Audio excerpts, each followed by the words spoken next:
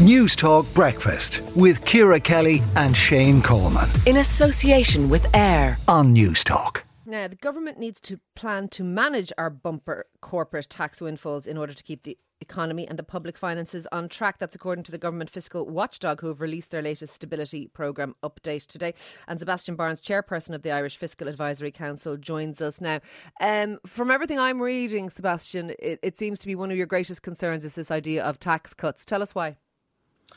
So overall, if we look over the past year, things have been going quite well. The economy's recovering, inflation's coming down, the budget balance is improving, and if the government sticks to its plans, debt should be coming down to a more prudent level. But obviously, we do have this large inflow of corporation tax coming. Most of it, or in fact a third of it, we now know paid by just 3 companies, which would leave us very vulnerable if we spent it. But of course, there are going to be big pressures around there. People are going to see that money. We're 2 years ahead of an election. So it is very important that we do plan ahead, because they would be obviously very tempting at this point to spend that money. We do have big long-term challenges around ageing and climate.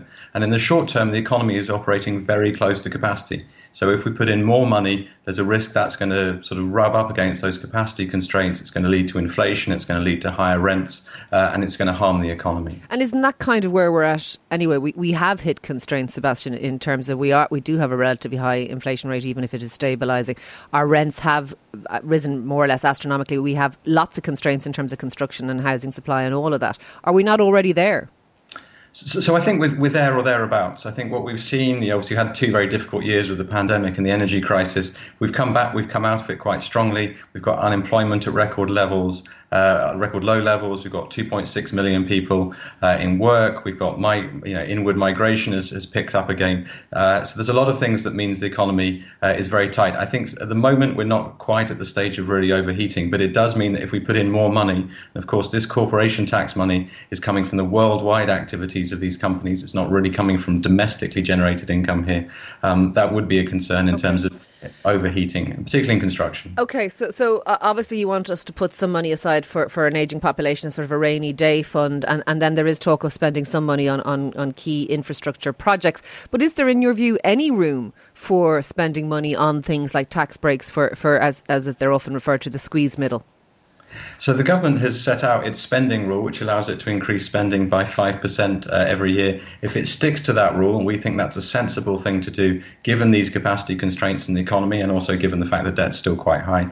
If they stick to that rule, they are going to have to make choices in the budget, basically, between what they do on the tax side and what they do on the spending side. The standstill costs, that's the cost of basically there being more pensioners, but also raising pensions and pay and things in line with wages, as well as the government's investment programme. They basically would take you above the amount the government can spend under that spending rule. So they are going to have to make some choices, either not protecting. So even to stand still and just keep, I suppose, social welfare budgets, public sector employment pay bill, all of that, just to keep that in line with inflation or the cost of living.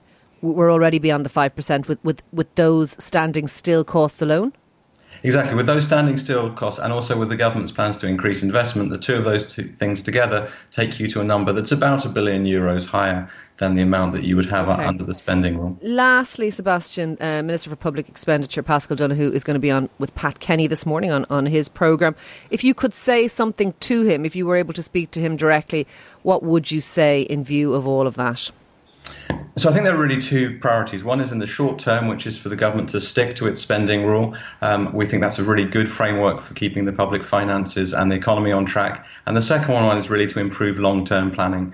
So we've seen some improvements in that area, but there's still a lot to do. We have to think about how to manage ageing. There's still a lot of uncertainty. There's a lack of planning around how we're going to deal with climate change. There are various other pressures. So we really need to improve our ability to manage for long term. Even things like housing, we really need to factor that in and think about it properly. In a word, tax breaks, yes or no?